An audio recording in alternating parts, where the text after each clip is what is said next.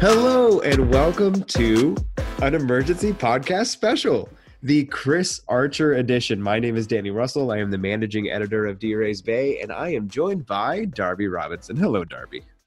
Hello, Danny. What news we have this evening? Very shocking, very exciting. The return of the king. I like that we're taking this like morning coffee house or NPR kind of tone as we discuss Chris Archer. I think this is a very positive day for Rays fans. I think it's possible that some people have negative connotations of Chris Archer because he was the best pitcher on some bad Rays teams, if I may be that reductive. And I think he now returns to the Rays in a really strong position to not have to shoulder that load, to not be the guy. I mean, Tyler Glasnow is going to have to be the guy, and that's a different conversation. But Archer does not need to be. And I think that makes this a very exciting signing. Oh, absolutely. I mean, so Chris Archer was sort of maligned in a way. Not majority of fans, by the way. I think looking on Twitter, you can just sort of see the majority of Rays fans are super excited. We're heading off of the past here. We're trying to enter this podcast saying, is anyone going to be disappointed by this news? I really hope the answer is no. Yeah, I mean, not to speak for you, but I think everyone on the masthead right now with D-Rays Bay, we're all super pumped. Like, this is exciting because Chris Archer for a long time was a very, very, very good pitcher for the Rays. Now, I think the ace tag really kind of almost hurt him and he took it on. He absolutely took on the responsibility of being the ace, being the number one guy. And that may not be what he really was. He wasn't maybe the Max Scherzer, the Justin Verlander, who you will just lean on. Who he thought he was a peer with. He absolutely did, which, you know what? I want my athletes to absolutely think that. I don't want them to go like, yeah, I'm like, Jeff Suppan type, just trying to get by. Sorry, Jeff Suppan. I know you're listening. But yeah, exactly. Suppan, huge fan of the pod. But the thing is, he was very, very good. So I think the expectations maybe wasn't ever reached for what people put on him, but that's not Chris Archer's fault. And now coming into the Rays, he is not going to be the guy that you are counting on to be a 200 inning guy. He's probably not that anymore, but for a long time, that's what he was. He was pumping out really, really good seasons. And in a lot of ways, you had like the discussion with like sort of the Snell trade and the Archer trade, the first one that went, kind of big packages. It was for sort of different guys where one was maybe a lot better, but in a shorter distance. Archer was that guy that could be really counted on to grind out a full season, 34 starts, inning after inning. He was so reliable, so reliable. And in his entire time, the Pirates broke him, right? I mean, we should acknowledge. This is this whole thing, and we talked about it. And Danny, you mentioned it, and Brian mentioned it, and I think everybody that went on a pod this offseason when talking about the Rays rotation and potential targets thought Chris Archer, because he is a perfect Rays target. What if you take it back the whole the fact that he is on hero type, he also is a perfect Rays target because you have a very good pitcher who then has some injury struggles and some adjustment struggles on an organization that is known for being some of the worst at developing and maintaining pitchers with very weird, antiquated ideas, forcing people to fit into a type. You saw that Garrett Cole took another step. You saw Charlie Morton take another step. You saw Tyler Glasnow take another step. And I think we already started looking at Joe Musgrove, Jameson Taillon, and with Chris Archer, you're just looking at these guys like, let's get them out of Pittsburgh. Let's save them. Right. And to be very reductive again, Pittsburgh's whole strategy is we want our guys to throw some two-seamers, right? The pitching philosophy and strategy for a long time, and maybe this is changing now that Ben Cherington is there, but too little too late. It was this shift away from a rising fastball or a four-seam fastball and making all of their pitchers kind of fit into a methodology. Now, the Rays do this too, in some regard. They say, hey, we're going to, by design, put together a pitching staff with a four-seam fastball that has some rise. And we're going to do some things at the top of the zone that maybe pitchers are not comfortable with doing previously. And sometimes it works and sometimes it doesn't. And the ones that it works with, it works really well with. And that's not the case with every single pitcher. Ryan Yarbrough or Josh Fleming, two members of the Rays rotation at this point, are not that story. So I'm not trying to say either team has a philosophy for every single pitcher, no matter what. But that was the Pirates' experience for Chris Archer. He walked in the door. They said, hey, you're going to be something new now. You're not going to be yourself. Chris Archer thrived at the Rays because when they talk about breaking balls, that's it. They call it a breaking ball. And Chris Archer, by design, had two. He had a hard slider and a slower slider, and he used them differently with different purposes. And the Rays just called them breaking ball number 1 and breaking ball number 2, and did not attach any bigger ideas other than this is your fastball. These are the things that are not your fastball. And by keeping things that simple and just letting pitchers be themselves, that's when you get the most out of pitch shapes and you learn what you can do differently. Chris Archer didn't play last season also, we should note. He had a terrible injury that doesn't have a very strong record of returning from. But Chris Archer is now half the cost of what a lot of the good starting pitchers are going to go for that reason. I mean, Michael Wacha signed for $3 million. Let's not totally disparage a nice bargain bin signing. But if Charlie Morton is 15 and Chris Archer is 6, that's a pretty decent deal for the Rays. Oh, absolutely. And you're right about the injury. This is not like Tommy John where we have a large sample size of success and failure, and you at least have more successes to look at. Thoracic outlet syndrome, which is what he had, is very, very small amounts very small sample of people who have come back from this. And if you look at it, one of the more notable, especially for Rays fans, would be Alex Cobb. And the thing with Cobb is he had this in 2011. So really early on. So he's spent most of his career after that. And as Rays fans know, a really good career. Other guys like Vince Velasquez, who's the long time, I know Danny's always pining after. Bring him home. Velasquez.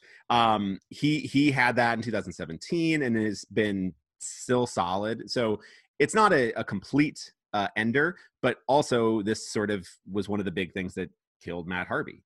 Matt Harvey was never the same after that. He was actually still fine after TJ, but then it was TOS that kind of did him in. So we don't know that, but that's why Chris Archer is $6.5 million, right? This is what we know. I mean, that's a lot for the Rays, though. So what we know is that the Rays feel good about his health. Yeah, and I think one of the things. Fangraphs had a good article about Archer with this from a while back, so before the kind of mid to 2020. And they did note that in 2019, when he started developing these signs of this, he did have a pretty good second half. 2019 was a pretty bad year overall for Chris Archer. Sure. ERA and FIP both over 5, just didn't look that good. But his second half of that season, before he kind of got shut down, he had a FIP 3.29 in about 41 innings, 30% K rate, up from 25 early on, lowered that wide. Hard to say whether or not that was also maybe some changes in philosophy of Pittsburgh, him trying to maybe be a little bit more himself. I think if you're looking at Chris Archer, though, overall, yes, there's injury risk, sure. But Garrett Richards and Drew Smyly got paid out, and they have huge injury risk. They are coming back, and it's hard to see how long they'll be. So this is pitching, right? Everybody that's coming into 2021 has also got huge injury risk because they didn't pitch very long in 2020. Nobody's stretched out. So I think this is a gamble, sure, but 1 year, $6.5 million. I think this is this is what you should do if you're the Rays, because Chris Archer can be worth double that easily. And yeah, he may not be Cy Young caliber, but he doesn't need to be already well worth this. I would say that 6.5 is evidence of a little bit of a bidding war. From my perspective, given his performance over the last 3 years and given the thoracic surgery, 6.5 is a lot. This is a really good day if you're Chris Archer's agent. Yeah. I think he had a market. I think people can see that. I'm very curious. Usually there's some like leaks of like, who else was in the running, who came in second. Yeah, we are recording this like 1 hour after it got tweeted out. So Yeah. And race fans know that like we're usually the bridesmaid, never the bride when it comes to these things. So usually coming in just behind whoever does end up winning it. So winning this is pretty good. And I agree. I think there's probably was some market here because Chris Archer is a really good pitcher. Like he was a consistent 3 to 5 win pitcher his entire career until Pittsburgh again ruined him. Where do you think he fits into the Rays rotation? Actually, this is more of a question of what do you think Ryan Yarbrough is Yeah. in terms of 2021, but where do you think Chris Archer slots here? I personally put him in at number 3. Mm-hmm. I think that would be the good goal and responsibility. I think that's where I would put him in. I think Glasnow is your ace. He's got the highest ceiling. I'm a huge fan of Ryan Yarbrough. I think he has been, and we've talked about him on the site a lot. He has been consistently one of the better pitchers in baseball in every form that he's been in. He has been really, really consistently solid. He is kind of like a Marco Gonzalez level, not super flashy for what he does, but like you really want a guy like this in your rotation because he is very good. He even had a very good postseason as well. So I would give him the number 2 slot, at least to start the season. These things kind of shift around as things go, but to start well, the season, we're talking about projections, not necessarily like what day you pitch on. Sure. And I would say right now of confidence level and I think who I'd put in, it's Glasnow, Yarbrough, Archer, and then Wacha. Yeah, I could see that. And I to don't start hate the it. season. To start the season. Now by end of season, that's a different order, but of course, and that needs to factor in. in. What do you think the end of this season rotation is going to be? Because by the end of the year, I think you're right about Glasnow, Yarbrough, Archer. But hopefully by August, we're talking about McKay being that number 4. McKay, assuming Patino, he comes back. Yeah, there's some big arms that could be in there. I appreciate D-Rays Bay's masthead as having a variety of opinions. In terms of 2021, I don't know if I'm betting on Luis Patino being a significant role player yet. I think it might take a little bit more time. I appreciate that the ceiling is super high on him. I would think that McKay and Wacha kind of round out the rotation when I think about what 2021 is. But also, I'm bullish on Yarbrough as well. Like Glasnow, okay, so he's not the top tier, which is Cole, Luis Castillo, Shane Bieber. The dudes with Cy Youngs, right? Bauer. Like, okay, you put that aside for a second.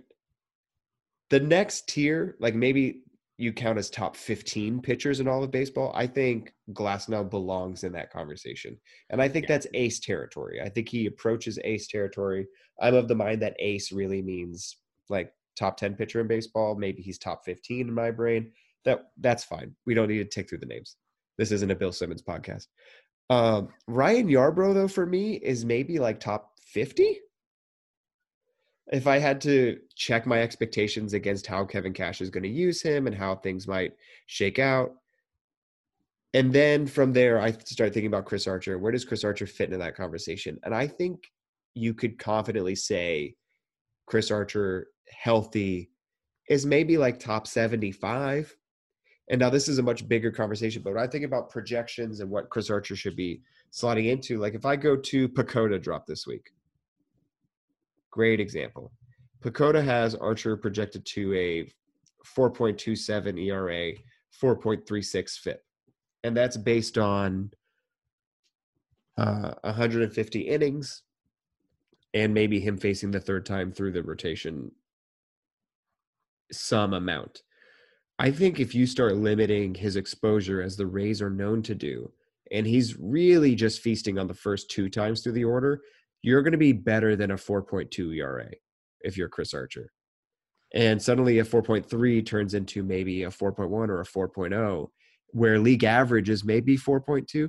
And if you're better than league average, like that's a good ass pitcher. Oh, totally. And so to some other, just to toss some other projections out there, Steamer has him 4.5 ERA FIP. about 1.7 wins, about 145 innings. Zips is a little bit less, but that does tend to shift as potential roles shift. He has him, Dan has him at 101 innings, but also 4.5, 4.24 FIP. So everybody's right in that same range, but I think you're right. The Rays are always the hardest team for projections to manage because they are so they will be on the edges. They are always on the edges. People's they do the most in-game adjustments. They use bullpens heavily. They will limit times through the order. They will try to get the absolute most out of every single player they can and put them in the best situations. So they oftentimes beat these projections, but I could see that. I could absolutely see that. If you get Chris Archer 150 innings, and if the Rays, let's just say if the Rays give Chris Archer 150 innings, I think that's a really good sign. Both he stayed healthy, and that's the a Rays successful year for sure. For that. And again, 1 year deal. 6.5 is in, I think that's a Goldilocks range of where you can be wrong and it doesn't shipwreck your season. And if Robbie Ray is an $8 million pitcher, Chris Archer being less than that is great. Because I think that set the market, honestly. And anything less than 8 million at this point, especially a week before spring training starts, if you're locking in a guy that you are comfortable with the health and you want, that's awesome. Totally. And let's just be honest. This is still super exciting because this is Chris Archer, right? Yes. He was one of the few that I was what's really excited your favorite Chris Archer moment? Do you have one? It's Kay and Ortiz. And it's kissing the bicep, isn't it? It's the bicep. That is the greatest because it legitimately pissed off David Ortiz. And that's great. When you can get him, when you can get a potential Hall of Famer to be legit furious at you for something you did to him on the baseball field that's not throwing at people, that's great. Plus, it was that attitude. I love it. Yeah. Chris Archer has never lacked for attitude. It's going to be interesting what the 40-man roster change becomes because the Rays roster is already full. So either they somehow get to sit on this Chris Archer thing until you can make 60-man roster moves, which I don't think there's enough time for, or they maybe decide we're going to make other moves that are long overdue. And I've been kicking around an article because I haven't found, I guess, the kindest way to write about it. I'm not really sure how to describe what I'm trying to do, but the Rays have like a depth issue. There are on the 40-man roster, basically, or deserving of being on the 40-man roster, there are 4 center fielders right now. There are 3 shortstops. There are 3 second basemen. There's 2 left fielders. There's 2 third basemen. And you have 1 catcher that you trust defensively. And you traded your 2 best starting pitchers. Like the depth situation doesn't make any sense to me. So that journey in my brain is the 4 center fielders are KK, Brett Phillips, Margot, and then you have Josh Lowe. The 3 shortstops are Wander, Taylor Walls, and Willy Adames. The 3 second basemen are Brandon Lau, Vidal Brujan, and Xavier Edwards. The 2 left fielders are Randy, and then Yoshi, who basically did not sniff plate appearances in the playoffs and is in that nice range of, I can be wrong, about $7 million. And then I would still love it if the Rays could sign like Tyler Flowers, who's still a free agent for who knows what reason. I know you just acquired Mejia, but he can DH some too and contribute offensively, and you don't have to worry. Like, I think there's still moves to be made. I think what you're saying is moves, you need to make some moves.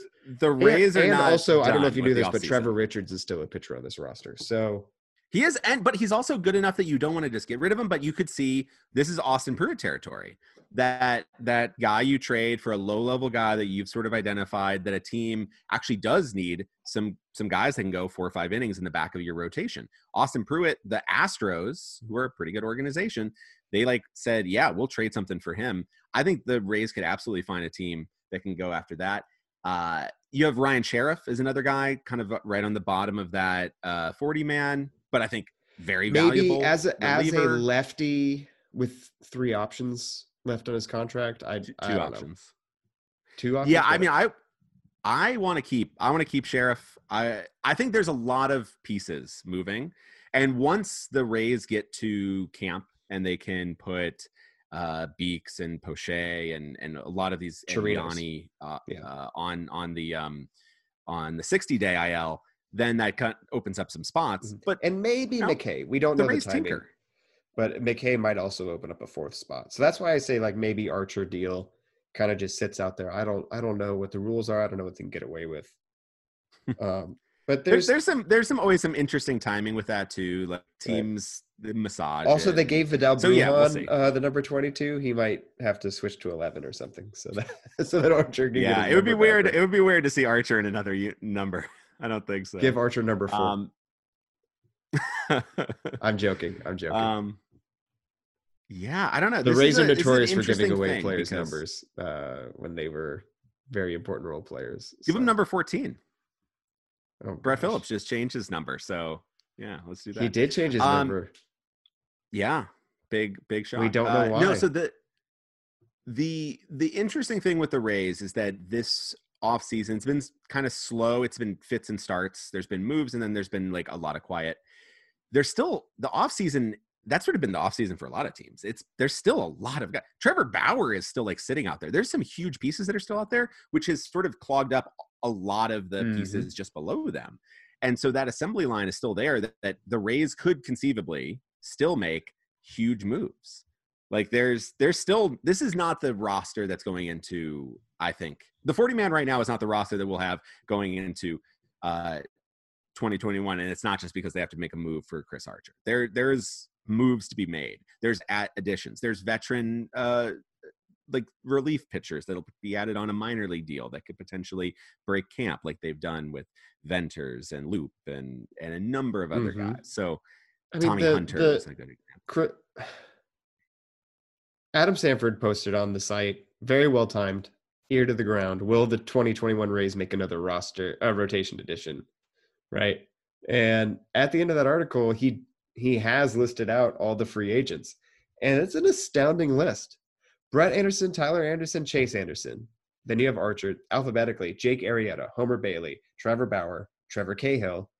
Then Fires, Fultonevich, Godley, Gio Gonzalez, Cole Hamels, Felix Hernandez, Rich Hill, Mike Leake, Wade LeBlanc, Tommy Malone, Jake Odorizzi, James Paxton, Rick Porcello, Tyson Ross, Jeff Samardzija, Anibal Sanchez, Matt Shoemaker, Julio Teheran, Taijuan Walker, and Jordan Zimmerman. All free agents.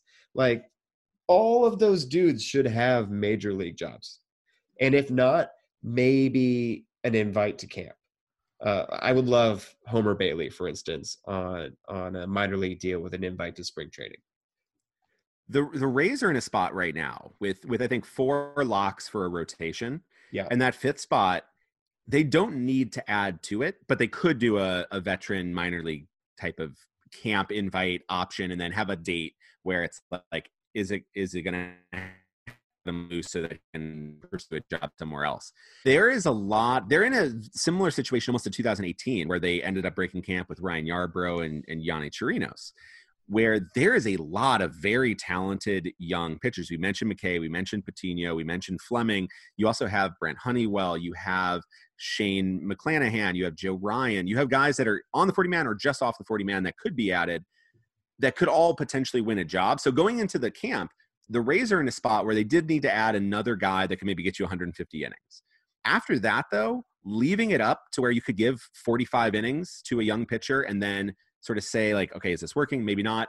Maybe do a opener and Aaron Sledgers for like four runs through the rotation. Maybe do Trevor Richards, or maybe you could do a number of different things with that 5th spot and be quite successful. Or you could go after a Homer Bailey or a Taijuan Walker and then make a 6-man rotation if you are really concerned about pitchers' buildup of arm strength after a year where nobody got to pitch a full 6-month season. There's a lot of options there. but the only certainty is that there's uncertainty still. Right. But the good news is that's Chris the Archer normal is life of back in the Rays uniform. yeah. And it's good. I think my biggest thought, I mean, this move is not official, but there's a different addition that was official earlier today. And that was that the Rays front office formally solidified the hiring of Denard Span. And he's been a guy who's been contributing to the Rays front office this offseason over the last couple months in a part-time role, just kind of feeling out like what value you might add to a front office. And the Rays formalized that relationship today. And then you're bringing back Chris Archer. And I think my enduring thought right now is what a great day for representation on the Rays roster. In 2020, there were definitely players of color, but as in terms of having a leading voice on the roster for a player that grew up with the experience of being Black in America, without Tommy Pham, that was a void. That opportunity was gone. And when the Rays were leading the pack in terms of pushing major league franchises, not just baseball, but all franchises forward, and what does it mean to be a good global citizen or a good citizen within the United States and participating in the social reckoning that was happening in America. It would have been great if there was a player on the team or in the front office that could step forward and kind of contribute. And the 2021 Rays, through this move for Span and this potential move for Archer that we assume is going to happen at this point, this is great. This is a good day for Tampa Bay sports. It is. And you know what? What a great day for the Rays, and then a nice start of the week leading up to the Super Bowl for Tampa. It's let the good vibes continue right now. Yeah, Team sure. Tampa Bay, all array. I've got my Buccaneers creamsicle shirt with the Jolly Roger, but it's Tom Brady's face. The Bucco Bruce with Tom. Yeah. The Tampa Bay. Yeah. Yeah. I've gonna be rocking that on Sunday. I'll be wearing that on Sunday for sure. Excellent. Well, my wife rocks her ratty old Warren Sapp jersey. Oh, there we go. She's had for like 20 years. I'm at that. I have the Simeon Rice jersey that I wore in the Super Bowl win is in my closet, and so I might have to bring that out because they got us one. Might? What do you mean might? Yeah. It's definitely gonna come out. Good vibes for Tampa Bay. All right. Well, Darby, thanks for hopping on the pod. If there's breaking news, I'm glad we can always hit it. And this is the part of the podcast where Brett expects me to say things like and subscribe or some crap. I don't care. Thanks for listening to this one. And until next time, go Rays. Welcome back, Archer. Hey, Brett, get in here. We're recording. Oh, sweet. Give me your instant reaction on Chris Archer. We called it. We have been talking about Chris Archer for so long. And to see it happen, one, it makes sense, given kind of where the market was headed or where it had been. And two, I'm just really excited. And the biggest reason, honestly, is because when Archer was the quote-unquote ace, and we can use that word loosely, the Rays were not that great. And now he gets to pitch on a really good Rays team, or we'll hope is another really good Rays team in 2021. So I'm really excited for him to get back. You've got him and Kevin Kiermaier back on the same team. He gets to play with guys like Willy Adames more now. And I don't know. It's just exciting. He's a fun guy. He's a fun guy to watch pitch. And I couldn't be happier. I mean, I'm imagining Chris Archer playing in front of Adames fielding a ground ball to G-Man Choi. That seems a lot more comfortable. Definitely. It's just so much. A lot of fun. That's perfect. A lot of fun around the diamond there. I mean, he came back for all the reasons that we kind of speculated on the podcast and on the site. $6.5 million, which where the market was, I actually thought $6.5 million is a pretty good price. He's coming back off the injury. I think he's going to be ready to go in a couple of weeks at the start of spring training. I don't really know for sure. Right. But I'm excited. And I'm sure the dialogue will ramp up on the condition that he's in physically and where they're at. I think the conclusion that Darby and I reached earlier is the Rays just have to feel good at this point for them to agree. How many other free agents have the Rays brought back like this? You've got Carlos Pena, Grant Balfour, which didn't go very well, and like Mike DeFelice, who came back for like a cup of coffee in 08. I did not remember that. Yeah, I do not remember DeFelice, but yeah, Pena had a good fun little run there, and then Balfour, that was an expensive Balfour came back too. as a closer, so that was the difference. Is Balfour left and got better and then came back. Archer is not doing that, but we'll see.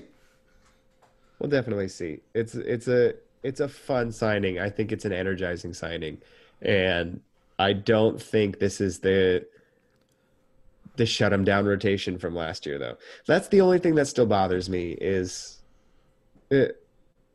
you had a really good rotation and you had a lot of depth elsewhere, and you did it backwards. You got rid of the really good rotation and you still have just a crap ton of depth on the offense. I don't know how that's supposed to shake out, but maybe during a pandemic, that's a really, really good thing.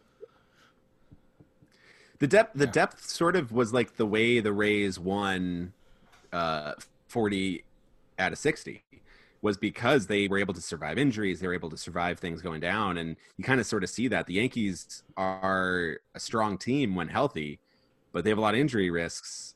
And there's not a lot of depth below that to like fit in that role. So you have Stanton go down and you have Judge go down. You have Kluber and Taillon go down. Suddenly that's a shaky rotation. That's a shaky outfield. Whereas the Rays, it's two like win players all the way down. So you have this. It's different ways to build a team. Different ways to build a team all around. Turtles baseball. all the way down.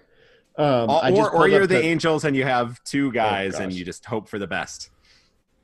Or the Rockies and you have one shortstop and nothing else. Literally, and German Marquez, former Ray. So I just pulled up the PECOTA spreadsheet again. If you just filter on their 50th percentile projection for better than league average, which again is approximately like a 4.2 ERA, the Rays have 8 pitchers that fit into that range in terms of expected performance. It's Glasnow, McKay, so filtering on what is it, DRC minus? Is that what they call their version? Yeah, DRA minus, excuse me. DRC is DRA. Offense. So DRA minus, if you just filter on that, it's Glasnow, who, by the way, ranks 14th in baseball. So I called him a top 15 pitcher earlier. So I feel good about that. McKay is next. Then Yarbrough. Fleming. Honeywell, who might be a major league contributor this year, we think. A lot of projections like Honeywell. Projections love Honeywell. Michael Wacha, Chris Archer, and Joe Ryan. Not Luis Patino. I think PECOTA seems to agree with me on Patino's 2021 outlook. But Joe Ryan, projections like? I mean, plug and play. Who you got Trevor Richards, Danny? You mentioned your boy Trevor Richards yet? I did mention him as a potential to give him the Austin Pruitt treatment. And where is Shane? Where is McClanahan? Bullpen. McClanahan is projected by PECOTA as a starter, and he probably has the weakest projection.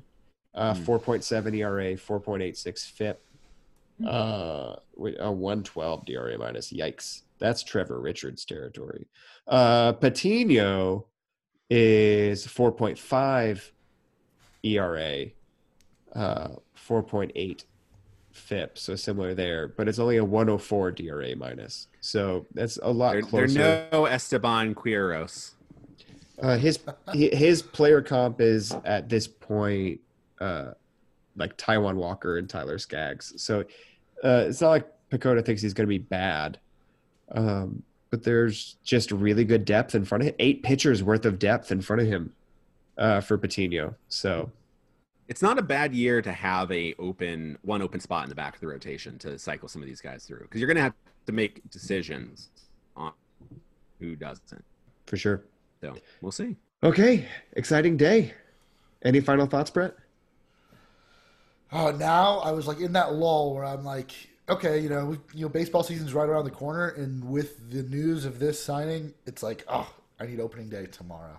I'm just ready. It is energizing. It's an energizing move. Yeah, for sure. People will be interested to turn it on and say, what's Chris Archer going to do? He's going to be the must interview guy coming in when pitchers and catchers report. Like, he is going to be, I think, the first guy that Topkin goes to. Hey, and good for the new beat writer, Adam Barry.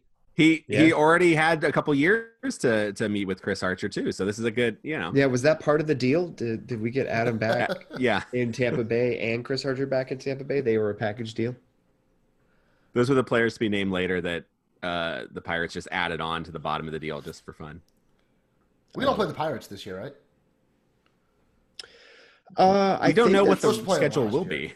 I think that's to be. So there's some chatter that the schedule, because of the pandemic, is going to split regionally.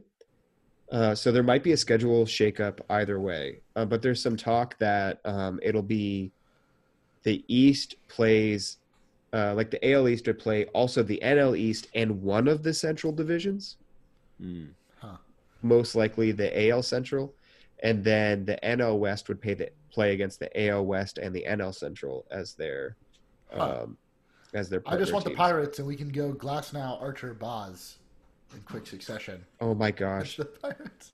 All right, we need to sign Archer to like a 3-year deal just so the rotation can do that. Just to get Boz here, and then Austin Meadows Boz into the pitch. Yeah, get Boz into the relief role. Meadows has stack them all together. He can close. Okay, let's shut it down there. Brett, thanks for hopping on at the end. Thanks, guys.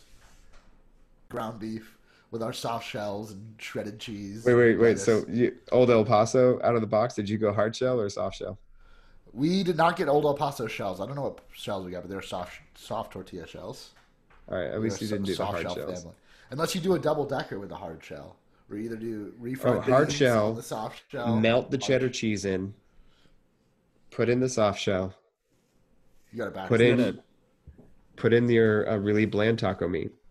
You're still recording, by the way. This could all go on the podcast. Oh gosh, did I? I stopped recording. We were not recording. This is a new recording. I just see recording on. Oh, I must have. It ended, but now you started it just to talk about.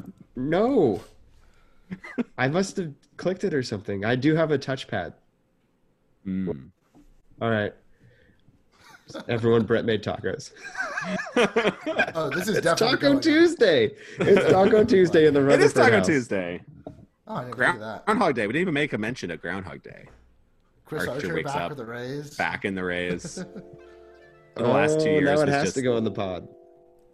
Yeah, this is all. The traditional Groundhog Day meal is definitely tacos.